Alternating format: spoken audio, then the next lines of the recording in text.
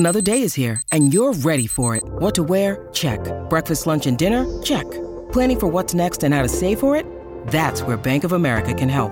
For your financial to-dos, Bank of America has experts ready to help get you closer to your goals. Get started at one of our local financial centers or 24/7 in our mobile banking app. Find a location near you at bankofamerica.com/talktous. What would you like the power to do? Mobile banking requires downloading the app and is only available for select devices. Message and data rates may apply. Bank of America N.A., member FDIC.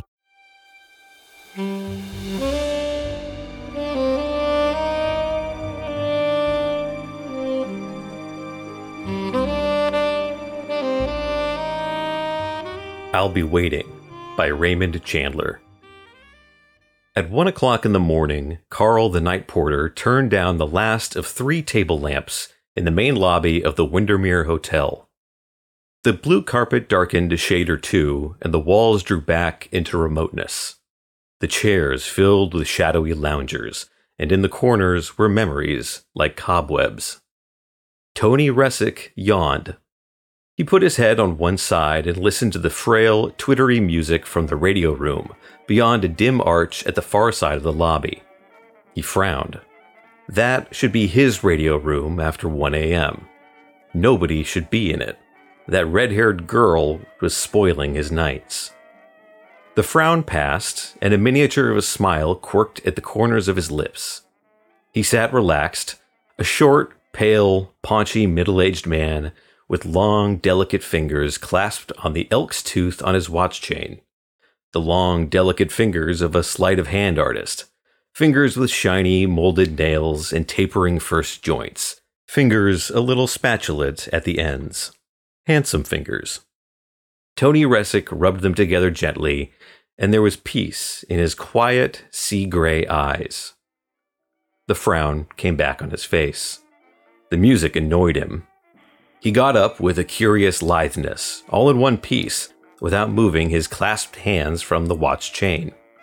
At one moment, he was leaning back relaxed, and the next, he was standing balanced on his feet, perfectly still, so that the movement of rising seemed to be a thing imperfectly perceived, an error of vision.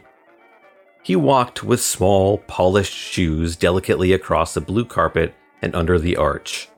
The music was louder. It contained the hot, acid blare, the frenetic, jittering runs of a jam session. It was too loud. The red-haired girl sat there and stared silently at the fretted part of the big radio cabinet, as though she could see the band with its fixed professional grin and the sweat running down its back. She was curled up with her feet under her on a davenport which seemed to contain most of the cushions in the room. She was tucked among them carefully, like a corsage in the florist's tissue paper. She didn't turn her head. She leaned there, one hand in a small fist on her peach-colored knee. She was wearing lounging pajamas of heavy-ribbed silk, embroidered with black lotus buds. "You like Benny Goodman, Miss Cressy?" Tony Ressick asked. The girl moved her eyes slowly. The light in the room was dim, but the violet of her eyes almost hurt. They were large, deep eyes without a trace of thought in them. Her face was classical and without expression. She said nothing. Tony smiled and moved his fingers at his sides, one by one, feeling them move. "I said, you like Goodman, Miss Cressy?" he repeated gently. "Not to cry over," the girl said tonelessly. Tony rocked back on his heels and looked at her eyes. Large, deep, empty eyes. Or were they? He reached down and muted the radio. "Don't get me wrong," the girl said. "Goodman makes money, and a lad that makes legitimate money these days is a lad you have to respect. But this jitterbug music gives me the backdrop of a beer flat. I like a little something with roses in it." "Maybe you like Mozart?" Tony said. "Go on. Kid me," the girl said. "Oh no, I wasn't kidding you, Miss Cressy. I think Mozart was the greatest man that ever lived, and Toscanini is his prophet." "I thought you were just the house detective." She put her head back on a pillow and stared at him through her lashes. Go ahead. Make me some of that Mozart, she added. It's too late, Tony sighed. You can't get it now. She gave him another long, lucid glance. You got the eye on me, haven't you, Flatfoot? She laughed a little, almost under her breath. Tell me, what did I do wrong? Tony smiled his toy smile. Nothing, Miss Cressy, nothing at all. But you need some fresh air. You've been 5 days in this hotel, and you haven't been outdoors. And you have a tower room. She laughed again. So make me a story about it. I'm bored. Well, there was a girl here once, and she had your suite. She stayed in the hotel a whole week, like you, without going out at all, I mean. She didn't speak to anybody, hardly. What do you think she did then? The girl eyed him gravely. She jumped her bill? He put his long, delicate hand out and turned it slowly, fluttering the fingers with an effect almost like a lazy wave breaking. She sent down for her bill and she paid it. Then she told the hop to be back in half an hour for her suitcases. Then she went out on her balcony. The girl leaned forward a little, her eyes still grave, one hand capping her peach-colored knee. What did you say your name was? I'm Tony Resick. Resick? Sounds European. Yeah, Tony said. Polish. Go on, Tony. All the tower suites have private balconies, Miss Cressy. The walls of them are way too low, for 14 stories above the street. It was a dark night that night. High clouds. He dropped his hands with a final gesture, a farewell gesture. Nobody saw her jump. But when she hit, it was like a big gun going off. You're making it up, Tony. Her voice was a clean, dry whisper of sound. He smiled his toy smile. His quiet, sea-gray eyes seemed almost to be smoothing the long waves of her hair. Eve Cressy, he said musingly. A name waiting for lights to be in. No, waiting for a tall, dark guy that's no good, Tony. You wouldn't care why. I was married to him once. I might be married to him again. You know, you can make a lot of mistakes in just one lifetime.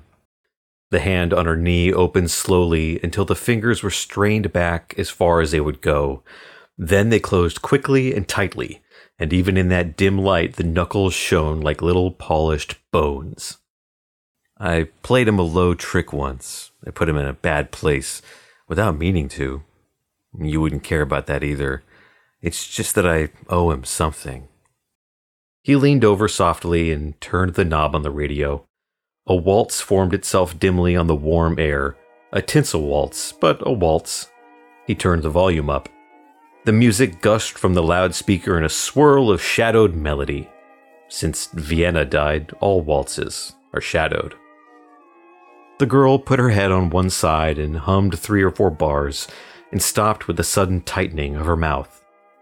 Eve Cressy, she said. It was in lights once, at a bum nightclub, a dive. They raided it, and then those lights went out. He smiled at her, almost mockingly. I bet it was no dive while you were there, Miss Cressy. Oh, that's the waltz the orchestra always played when the old porter walked up and down in front of the hotel entrance, all swelled up with his medals on his chest. The Last Laugh, with Emil Jannings. I guess you wouldn't remember that movie, Miss Cressy. No, she said. I never saw it. He walked 3 steps away from her and turned. I gotta go upstairs and palm some doorknobs. I hope it didn't bother you, but you really ought to go to bed now. It's pretty late. The tinsel waltz stopped and a voice began to talk. The girl spoke through the voice. You really thought something like that? About the balcony? He nodded. I might have, but I don't anymore. No chance, Tony. Her smile was a dim, lost leaf. Come and talk to me some more. Redheads don't jump, Tony. They hang on and wither. He looked at her gravely for a moment and then moved away over the carpet. The porter was standing in the archway that led to the main lobby. Tony hadn't looked that way yet, but he knew somebody was there. He always knew if anybody was close to him. He could hear the grass grow. The porter jerked his chin at him urgently. His broad face above the uniform collar looked sweaty and excited. Tony stepped up to him close, and they went together through the arch and out to the middle of the dim lobby. "Trouble?" Tony asked wearily. "There's this guy outside to see you, Tony. He won't come in. I'm doing a wipe-off of the plate glass of the doors, and he came right up beside me, this tall guy. 'Get Tony,' he says, out of the side of his mouth." Tony said, "Uh-huh," and looked at the porter's pale blue eyes. "Who was it?" "Al," he said to say he was. Tony's face became as expressionless as dough. "Oh, okay." He started to move off. The porter caught his sleeve.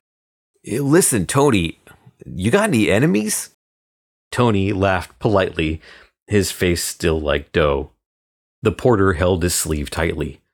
"Listen, Tony, there's a big black car down the block, the other way from the hacks. There's a guy standing beside it with his foot up on the running board. This guy that spoke to me, he wears a dark-collared, wraparound overcoat with the high collar all turned up against his ears. His hat's way low. You can hardly see his face.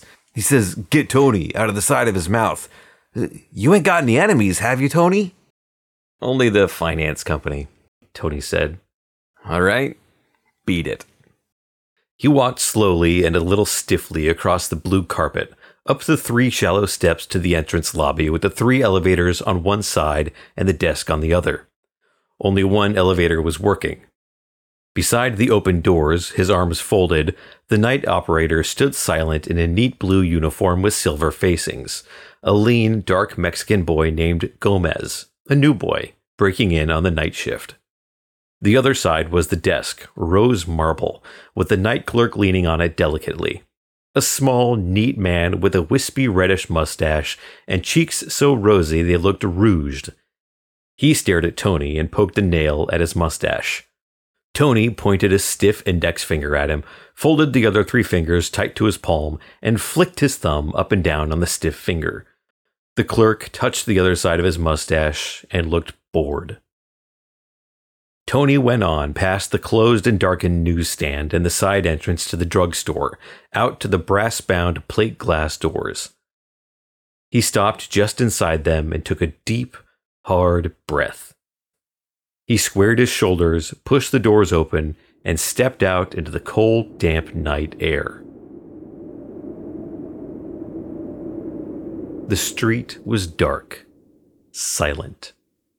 The rumble of traffic on Wilshire, 2 blocks away, had no body, no meaning. To the left, there were 2 taxis. Their drivers leaned against a fender, side by side, smoking. Tony walked the other way. The big, dark car was a third of the block from the hotel entrance. Its lights were dimmed, and it was only when he was almost up to it that he heard the gentle sound of its engine turning over. A tall, dark figure detached itself from the body of the car and strolled toward him, both hands in the pockets of the dark overcoat with the high collar. From the man's mouth, a cigarette tip glowed faintly, a rusty pearl. They stopped 2 feet from each other. The tall man said, "Hey, Tony. Long time no see." "Hello, Al. How's it going?" "Can't complain." The tall man started to take his right hand out of his overcoat pocket, then stopped and laughed quietly. "I forgot. I guess you don't want to shake hands." "That don't mean anything," Tony said. "Shaking hands. Monkeys can shake hands. What's on your mind, Al?" "Still the funny little fat guy, eh, Tony?" "I guess." Tony winked his eyes tight. His throat felt tight. "You like your job back there?" "It's a job." Al laughed his quiet laugh again. You take it slow, Tony. I'll take it fast. So, it's a job and you want to hold it. Okay. There's a girl named Eve Cressy who's flopping in your quiet hotel. Get her out. Fast. And right now. What's the trouble? Tony asked. The tall man looked up and down the street. A man behind in the car coughed lightly. She's hooked with the wrong number. Nothing against her personally, but she'll lead trouble to you. Get her out, Tony. You got maybe an hour. Sure, Tony said aimlessly, without meaning.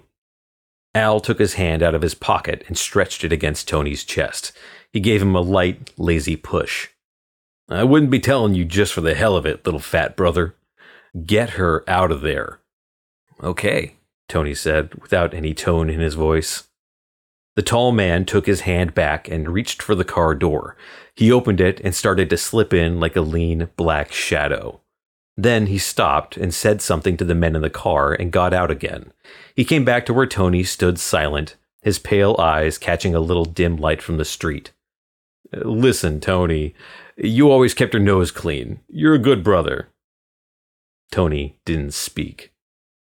Al leaned toward him, a long, urgent shadow, the high collar almost touching his ears.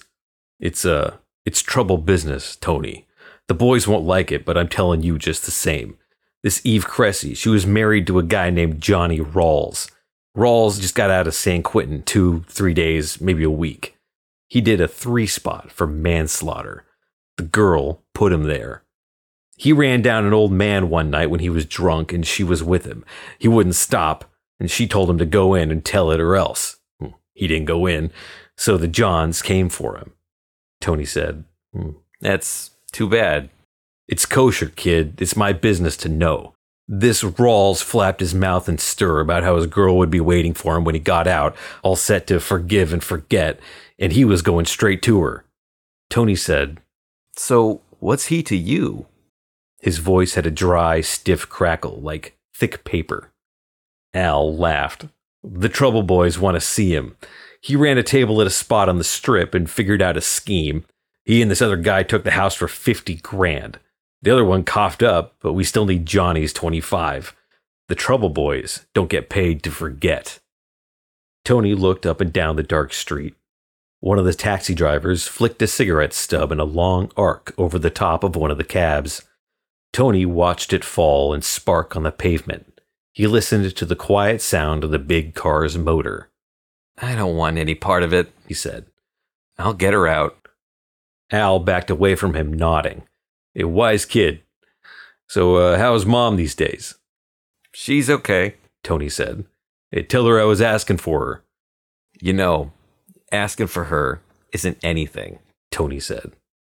Al turned quickly and got back into the car. The car curved lazily in the middle of the block and drifted back toward the corner. Its lights went up and sprayed on a wall. It turned the corner and was gone. The lingering smell of its exhaust drifted past Tony's nose. He turned and walked back to the hotel and into it. He went along to the radio room.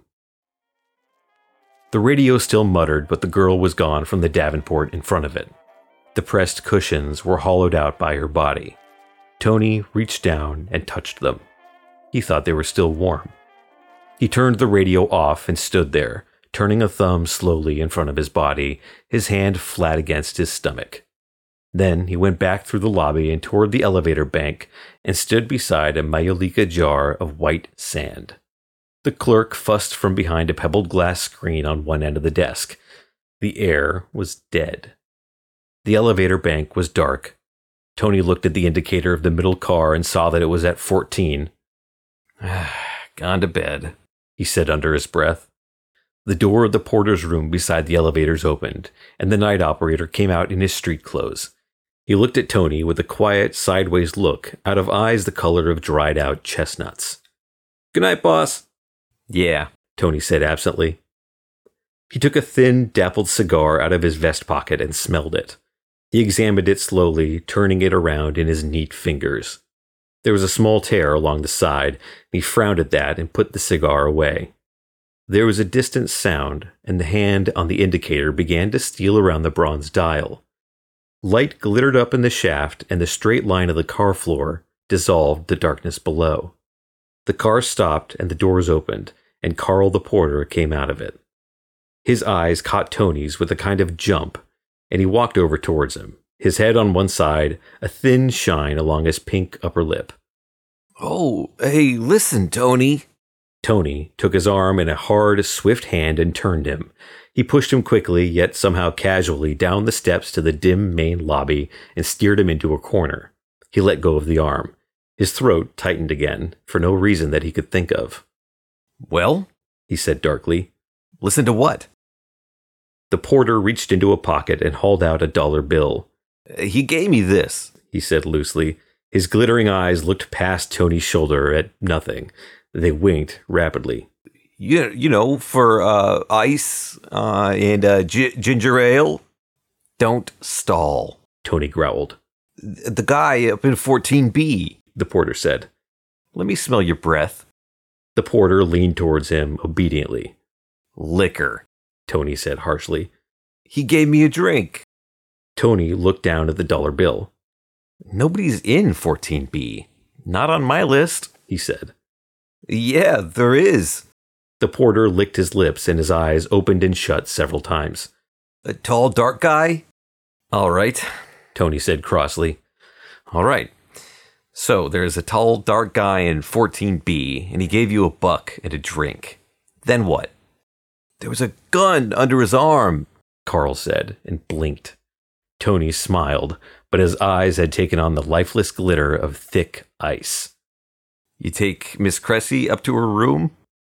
Carl shook his head. "Gomez. I saw her go up." "Get away from me," Tony said between his teeth. "And don't accept any more drinks from the guests." He didn't move until Carl had gone back into his cubbyhole by the elevators and shut the door. Then he moved silently up the 3 steps and stood in front of the desk, looking at the veined rose marble, the onyx pen set, the fresh registration card in its leather frame. He lifted a hand and smacked it down hard on the marble. The clerk popped out from behind the glass screen like a chipmunk coming out of its hole. Tony took a small notebook out of his breast pocket and spread it on the desk. "I don't see a 14B on this," he said in a bitter voice. The clerk wisped politely at his mustache. "So sorry. You must have been out to supper when he checked in. Registered as James Watterson, San Diego." The clerk yawned. "Did he ask for anybody?" The clerk stopped in the middle of the yawn and looked at the top of Tony's head. "Oh, yes. He asked for a full swing band. Why?" "Wow. Smart, fast, and funny," Tony said. "If you like 'em that way." He wrote on his notebook and stuffed it back into his pocket. "I'm going upstairs to palm some doorknobs. You know, there's 4 tower rooms up there that you ain't rented yet, so you better get up on your toes, son. You're slipping." "I make out," the clerk drawled and completed his yawn. "Hurry back, Pops. I don't know how I'll get through the time." "You could shave that pink fuzz off your lip," Tony said, and went across to the elevators. He opened up a dark one, lit the dome light, and shot the car up to 14. He darkened it again, stepped out, and closed the doors. This lobby was smaller than any other, except the one immediately below it. It had a single blue-paneled door in each of the walls other than the elevator wall. On each door was a gold number and letter with a gold wreath around it. Tony walked over to 14A and put his ear to the panel. He heard nothing. Eve Cressy might be in bed asleep, or in the bathroom, or out on the balcony. Or she might be sitting there in the room, a few feet from the door, looking at the wall. Well, he wouldn't expect to be able to hear her sit and look at the wall. He went over to 14B and put his ear to that panel. This was different. There was sound in there. A man coughed. It sounded somehow like a solitary cough. There were no voices. Tony pressed the small mother-of-pearl button beside the door. Steps came without hurry. A thickened voice spoke through the panel. Tony made no answer, no sound. The thickened voice repeated the question. Lightly and maliciously, Tony pressed the bell again. Mr. James Watterson of San Diego should now open the door and give forth noise. He didn't. A silence fell beyond that door that was like the silence of a glacier. Once more, Tony put his ear to the wood. Silence, utterly. He got out a master key on a chain and pushed it delicately into the lock of the door. He turned it, pushed the door inward 3 inches, and withdrew the key. Then he waited. "All right," the voice said harshly. "Come on in and get it." Tony pushed the door wide and stood there, framed against the light from the lobby. The man was tall, black-haired, angular, and white-faced. He held a gun. He held it as though he knew about guns. "Step right in," he drawled. Tony went into the door and pushed it shut with his shoulder. He kept his hands a little out from his sides, the clever fingers curled and slack. He smiled his quiet little smile. "Mr. Watterson? And after that, what?" "I'm the house detective here." "It slays me." The tall, white-faced, somehow handsome and somehow not handsome man backed slowly into the room. It was a large room with a low balcony around 2 sides of it. French doors opened out onto the little private open-air balcony that each of the tower rooms had. There was a grate set for a log fire behind a paneled screen in front of a cheerful davenport. A tall, misted glass stood on a hotel tray beside a deep, cozy chair. The man backed toward this and stood in front of it. The large, glistening gun drooped and pointed at the floor. "It slays me," he said. "I'm in this dump an hour, and the house copper already gives me the buzz. Okay, sweetheart, look in the closet in the bathroom. But, she just left." "You didn't see her yet," Tony said. The man's bleached face filled with unexpected lines. His thickened voice edged towards a snarl. "Yeah? Who didn't I see yet?" "A girl named Eve Cressy." The man swallowed. He put his gun down on the table beside the tray. He let himself down into the chair backwards, stiffly, like a man with a touch of lumbago. Then he leaned forward and put his hands on his kneecaps and smiled brightly between his teeth. "So, she got here, huh? I didn't ask about her yet. I'm a careful guy. I didn't ask yet." "She's been here 5 days, Tony said. "Just waiting. For you. She hasn't left the hotel for a minute." The man's mouth worked a little. His smile had a knowing tilt to it. "I got delayed a little up north," he said smoothly. "You know how it is, visiting old friends. You seem to know a lot about my business, Copper." "That's right, Mr. Rawls." The man lunged to his feet and his hand snapped at the gun. He stood leaning over, holding it on the table, staring. "Dames talk too much," he said with a muffled sound in his voice, as though he held something soft between his teeth and talked through it. "Not dames, Mr. Rawls." "What?" The gun slithered on the hard wood of the table. "Talk it up, Copper. My mind reader just quit." "Not dames. Guys. Guys with guns." The glacier's silence fell between them again. The man straightened his body slowly. His face was washed clean of expression, but his eyes were haunted. Tony leaned in front of him, a shortish, plump man with a quiet, pale, friendly face and eyes as simple as forest water. "They'd never run out of gas, those boys," Johnny Rawls said, and licked at his lip. "Early and late they work. That old firm never sleeps." "You know who they are?" Tony said softly. "I could maybe give 9 guesses, and 12 of them would be right." "The Trouble Boys," Tony said, and he smiled a brittle smile. "Where is she?" Johnny Rawls asked harshly. "Right next door to you." The man walked to the wall and left his gun lying on the table. He stood in front of the wall, studying it. He reached up and gripped the grillwork of the balcony railing. When he dropped his hand and turned, his face had lost some of its lines. His eyes had a quieter glint. He moved back to Tony and stood over him. "I've got a stake," he said. "Eve sent me some dough, and I built it up with a touch I made up north. Emergency dough, what I mean. The Trouble Boys talk about 25 grand. He smiled crookedly. Maybe 500 I can count, and I'd have a lot of fun making them believe that. What did you do with it? Tony asked indifferently. I never had it. Leave that lay. I'm the only guy in the world that believes it. It was a little deal I got suckered on. I'll believe it, Tony said. They don't kill often, but they can be awful tough. Mugs, Tony said, with a sudden bitter contempt. Guys with guns, just mugs. Johnny Rawls reached for his glass and drained it empty. The ice cubes tinkled softly as he put it down. He picked his gun up, danced it on his palm, then tucked it nose down into an inner breast pocket. He stared at the carpet. Why are you telling me this, Copper? I thought maybe you'd give her a break. And if I wouldn't? I kind of think you will, Tony said. Johnny Rawls nodded quietly. Can I get out of here? You could take the service elevator down to the garage. You could rent a car. I can give you a card to the garage man.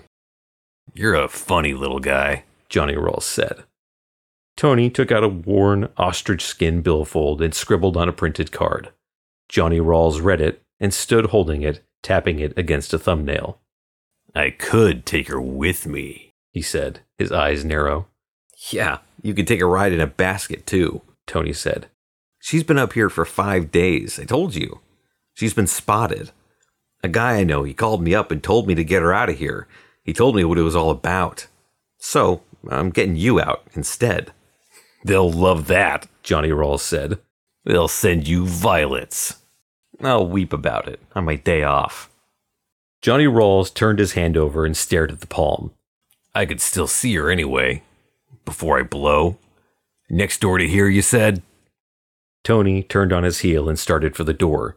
He said over his shoulder, Don't waste a lot of time, handsome. I might change my mind. The man said, almost gently, You might be spotting me right now for all I know. Tony didn't turn his head. That's a chance you're going to have to take.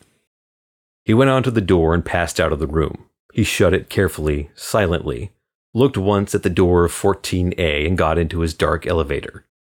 He rode it down to the linen room floor and got out to remove the basket that held the service elevator open at that floor. The door slid quietly shut. He held it so it made no noise. Down the corridor, light came from the open door of the housekeeper's office. Tony got back into his elevator and went on down to the lobby. The little clerk was out of sight behind his pebble glass screen, auditing accounts. Tony went through the main lobby and turned into the radio room. The radio was on again, soft. She was there, curled on the Davenport again. The speaker hummed to her, a vague sound so low that what it said was as wordless as the murmur of trees. She turned her head slowly and smiled at him. Finished palming doorknobs? I couldn't sleep worth a nickel, so I came back down again. Are you okay? He smiled and nodded. He sat down in a green chair and patted the plump brocade arms of it. Sure, Miss Cressy. Waiting's the hardest kind of work, isn't it? I wish you'd talk to that radio. It sounds like a pretzel being bent. Tony fiddled with it, got nothing he liked, and set it back where it had been. Beer parlor drunks are all the customers now. She smiled at him again. I don't bother you being here, Miss Cressy? I like it. You're a sweet little guy, Tony. He looked stiffly at the floor and a ripple touched his spine. He waited for it to go away. It went, slowly. Then he sat back, relaxed again, his neat fingers clasped on his elk's tooth. He listened. Not to the radio, but to far-off, uncertain things. Menacing things. And perhaps to just the safe whir of wheels going away into a strange night. You know, nobody's all bad, he said out loud. The girl looked at him lazily. I've met 2 or 3 that I was wrong on then. He nodded and admitted judiciously, Yeah, I guess there's some that are. The girl yawned and her deep violet eyes half closed. She nestled back into the cushions. Sit there a while, Tony. Maybe I could nap. Sure, Not a thing for me to do. Sometimes I don't know why they pay me. She slept quickly and with complete stillness like a child. Tony hardly breathed for 10 minutes. He just watched her, his mouth a little open. There was a quiet fascination in his limpid eyes, as if he was looking at an altar. Then he stood up with infinite care and padded away under the arch to the entrance lobby and the desk. He stood at the desk listening for a little while. He heard a pen rustling out of sight. He went around the corner to the row of house phones and little glass cubbyholes. He lifted one and asked the night operator for the garage. It rang 3 or 4 times, and then a boyish voice answered. Windermere Hotel, garage speaking. This is Tony Resick. That guy Watterson I gave a card to. He leave? Sure, Tony. A half an hour almost. Is it your charge? Yeah, Tony said. My party. Hey, thanks. I'll be seeing you. He hung up and scratched his neck. He went back to the desk and slapped a hand on it. The clerk wafted himself around the screen with his greeter's smile in place. It dropped when he saw Tony. Can't a guy catch up on his work? He grumbled. What's the professional rate on 14B? The clerk stared morosely. There's no professional rate in the tower. Yeah, well, make one. The guy left already. He was only there an hour. Well, the clerk said airily. So, the personality didn't click tonight, We gotta skip out. Will $5 satisfy you? A friend of yours? No, just a drunk with delusions of grandeur and no dough. Guess we'll have to let it ride, Tony. How did he get out? I took him down the service elevator while you were asleep. So will $5 satisfy you or not? Why? The worn ostrich skin wallet came out and a weedy 5 slipped across the marble. All I could shake him for, Tony said loosely. The clerk took the 5 and looked puzzled. Well, you're the boss, he said and shrugged. The phone shrilled on the desk and he reached for it. He listened and then pushed it towards Tony. For you. Tony took the phone and cuddled it close to his chest. He put his mouth close to the transmitter. The voice was strange to him. It had a metallic sound. Its syllables were meticulously anonymous. Tony Resick. Talking. A message from Al. Shoot. Tony looked at the clerk. Hey, be a pal, huh? He said over the mouthpiece. The clerk flicked a narrow smile at him and went away. Shoot, Tony said into the phone. We had a little business with a guy in your place. Picked him up, scramming. Al had a hunch you'd run him out. Tailed him and took him to the curb. Not so good. Backfire. Tony held the phone very tight, and his temples chilled with the evaporation of moisture. Go on, he said. I guess there's more. Yeah, a little. The guy stopped the big one, cold. Al said to tell you goodbye. Tony leaned hard against the desk. His mouth made a sound that was not speech. Get it? The metallic voice sounded impatient, a little bored. This guy had a rod. He used it. Your brother won't be phoning anybody anymore. Tony lurched at the phone, and the base of it shook on the rose marble. His mouth was a hard, dry knot. The voice said, That's as far as we go, bud. Good night. The phone clicked dryly, like a pebble hitting a wall. Tony put the phone down in its cradle very carefully so as not to make any sound. He looked at the clenched palm of his left hand. He took a handkerchief out and rubbed the palm softly and straightened the fingers out with his other hand. Then he wiped his forehead. The clerk came around the screen again and looked at him with glinting eyes. I'm off Friday. How about lending me that phone number? Tony nodded at the clerk and smiled a minute, frail smile. He put his handkerchief away and patted the pocket he had put it in. He turned and walked away from the desk, across the entrance lobby, down the 3 shallow steps, along the shadowy reaches of the main lobby, and so in through the arch to the radio room once more. He walked softly, like a man moving in a room where somebody is very sick. He reached the chair he had sat in before and lowered himself into it inch by inch. The girl slept on, motionless, in that curled-up looseness achieved by some women and all cats. Her breath made no slightest sound against the vague murmur of the radio. Tony Resick leaned back in the chair and clasped his hands on his elk's tooth and quietly closed his eyes.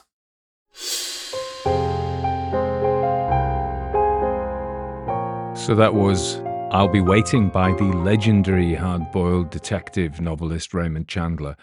It was narrated for us by Brendan Sullivan, and I'll put some links to Brendan's works and how you can get in touch with him. Hopefully, if you want to hire him as a narrator, you can get hold of him through the show notes. So a fantastic piece of work. He did all the engineering, everything. I didn't do anything to that. So all the mistakes came to me clean. It was a lovely, lovely piece of work, and I was very happy to use it. I'll Be Waiting by Raymond Chandler. Let us say something about Raymond Chandler for those of you who are not aware of him. There may be somebody. So Raymond Chandler was born in 1888 and died in 1959. He was a British-American novelist and screenwriter renowned for his contributions to the hard-boiled detective fiction genre. Born on July 23rd, 1888 in Chicago, Illinois, Chandler spent most of his formative years in England after his parents' separation. Chandler's early career was diverse. He worked in the British Civil Service and later joined the Canadian Army during World War I. Following the First World War, he moved to the US and embarked on a career in the oil industry, and it wasn't until the age of 44 that he turned to writing fiction. His breakthrough came with the publication of The Big Sleep in 1939, introducing the iconic private detective Philip Marlowe. Chandler's writing was characterized by its gritty realism, sharp dialogue, and keen understanding of human nature. The success of The Big Sleep marked the beginning of a series of novels featuring Marlowe, including Farewell, My Lovely, 1940, and The Long Goodbye, 1953. Apart from his novels, Chandler also made significant contributions to Hollywood as a screenwriter. He adapted works for film, including James M. Cain, another hard-boiled writer, Double Indemnity, 1944. His unique style and ability to capture the dark underbelly of society distinguished his screenplays. Chandler's influence on crime fiction is immeasurable. His impact extends beyond the genre, as his works have been adapted into numerous films and TV series. His legacy endures as a pioneer in hard-boiled detective literature, with his writing style continuing to inspire contemporary crime writers. Raymond Chandler passed away on March 26th, 1959 in La Jolla. I'm sure this, I don't know I kind of what you say in America, La Jolla? La Jolla, probably in Spanish, California, despite a relatively brief literary career. His contributions to the world of detective fiction have left an indelible mark. Indeed, that is true. The story I'll Be Waiting that we just heard was published in 1939 in the Saturday Evening Post. On October 14th, a hotel detective makes a bad error of judgment. That's a good log line, isn't it? So, a little bit more about Chandler from another source. Due to his straitened financial circumstances during the Great Depression, Chandler turned his latent writing talent to earn a living teaching himself to write pulp fiction by studying the Perry Mason story formula of Earl Stanley Gardner.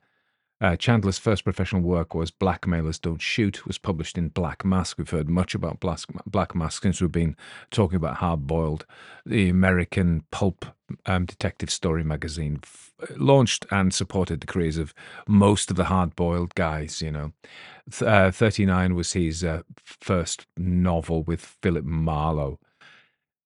Speaking in the first person, so yeah, we'll talk about the features of hard-boiled later. In 1950, Chandler described in a letter to his English publisher, Hamish Hamilton, why he began reading pulp magazines and later wrote for them. And this is what Chandler says. Wandering up and down the Pacific coast in an automobile, I began to read pulp magazines because they were cheap enough to throw away and because I never had at any time any taste for the kind of thing which is known as women's magazines. This was the great days of the Black Mask, if I may call them great days.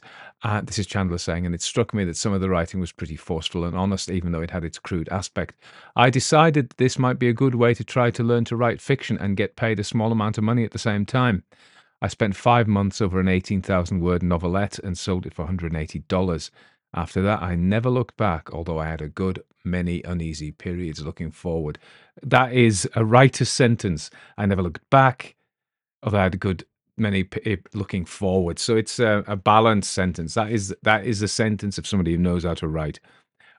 Some of my favorite sentences actually come from Chandler. I collect beautiful sentences. I've got a database where I put what I think are beautiful sentences. I should say was I'll Be Watching was illustrated by Hi Rubin, and there's a fantastic. I've just looked it up on the internet. Absolutely fantastic picture of two toughs outside. Lovely hard-boiled, and film noir, of course, is very closely related to hard-boiled. A lot of it takes place at night, not particularly. Anyway, before I got digressing, I diverted myself. What we've got is sentences, not from this, but just two lovely Chandler sentences, which shows his ability to really turn out nice English. So, under the thinning fog, the surf curled up and creamed almost without sound, like a thought trying to form itself on the edge of consciousness. Wow. Another one. She smelled the way the Taj Mahal looks by moonlight. Ain't that good? So, and you see, and the other thing that strikes you about Chandler is, I mean, these guys are they quip, don't they? They have these witty one-liners, which later on we see this in the action movies, Superman and all these action movies, and they all have these that's, I can't even think of any off the top of my head, but you know what I mean. They when they're killing some bad guy, they make some comment. And that'll teach you to eat custard or whatever. I made that one up on the spot. I don't know if you realized that. So, yeah. And the other thing about Chandler is, and I haven't got any example. Let me see if I can find any in the story itself. I've got a cover for it. Anyway, I've got to give you some notes. What he does is he introduces a character and he gives you a little 1-line or 2-line physical description of him, and it fixes the character in your mind. So he sees the waiter in his blue uniform with the silver piping on it. Boom, you've got him. So here you go. He sat relaxed, a short, pale, paunchy, middle-aged man with long, delicate fingers clasped on an elk's tooth on his watch chain. There's a guy called Dwight Swain teaches how to write as well, and this was his genre. And he says, 1-2-line description, almost like a motif. And if you can give them something like a bracelet or an elk's chain, and it helps anchor the character, because in a story, the reader may get lost between different characters. And you go, his tawny blonde hair, his unkempt blonde hair, boom. His silver buckled shoes, boom. And you've got the picture. So he does this. This is a trick. This is not a trick, it's a technique, So yeah, so what and let me see what he says about the red-haired girl. She was curled up with her feet upon a davenport which seemed to contain most of the cushions in the room. Clever. Because it doesn't, does it? She was tucked among them carefully like a corsage in the florist's tissue paper. She didn't turn her head, she leaned there, one hand in a small fist on her peach-coloured knee. She was wearing lounging pajamas of heavy-ribbed silk embroidered with black lotus buds. Yeah, great stuff, isn't it? Great stuff. I love it. I don't know about you, but I love it. I hope you do. My copy of the story usefully has some notes. Notes, it says. Goodman refers to musician Benny Goodman. On page 572, there are several contemporary cultural references. The Last Laugh is a 1924 movie starring Emile Jennings. Spring, Beautiful Spring, also known as Chimes of Spring, was a song written by Paul Link in 1903. The Bluebird was Maurice Maeterlinck's 1909 allegorical play, which became a movie in 1918. So I hope you were paying attention, and now you've gone, aha, that's what he meant. But there we are. in a review of this particular story, it talks about the tale is marked by Chandler's adept portrayal of the seedy underbelly of society and his exploration of the moral ambiguity that often characterizes his protagonists. So, noir genre or hard-boiled often takes place at night, hence noir, often filmed in black and white, but told in the first person. I've said this before. One of my, that like, and when you pastiche it, like Chinatown, which is a great movie, but made much later than the glory days of Hard Boiled. There I was in Chinatown again, there. And I talk about how Blade Runner, the 1980 version, the first version, starts out with Deckard being this seedy private detective. I know he's a Blade Runner, but it's equivalent, morally ambiguous, a life characterized by all of these guys drink cigarettes, moral ambiguity. They're not good men in many cases, or they are good men basically, but you have to dig a bit because they don't look like good men, they don't behave like good men, and you find the goodness in them. And I think that's one of the great things about the genre.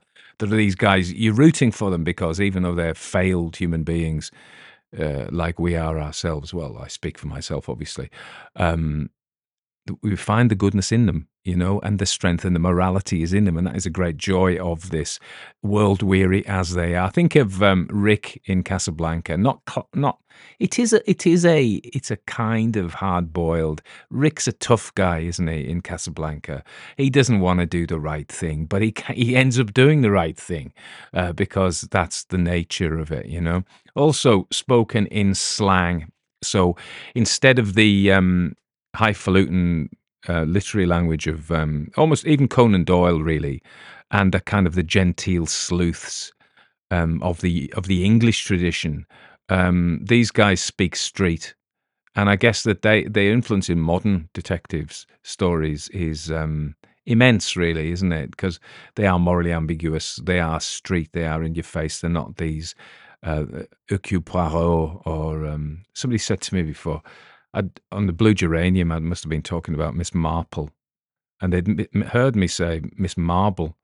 I said Miss Marple, but and they said, by the way, it is Miss Marble. And I said, no, it's not. It's Miss Marble and Hercules Parrot. Anyway, you're probably sick of me by now. So that's it. What a great story. Hard boiled. We've done a bit of hard boiled. We did Carol John Daly. We've done Dashiell Hammett.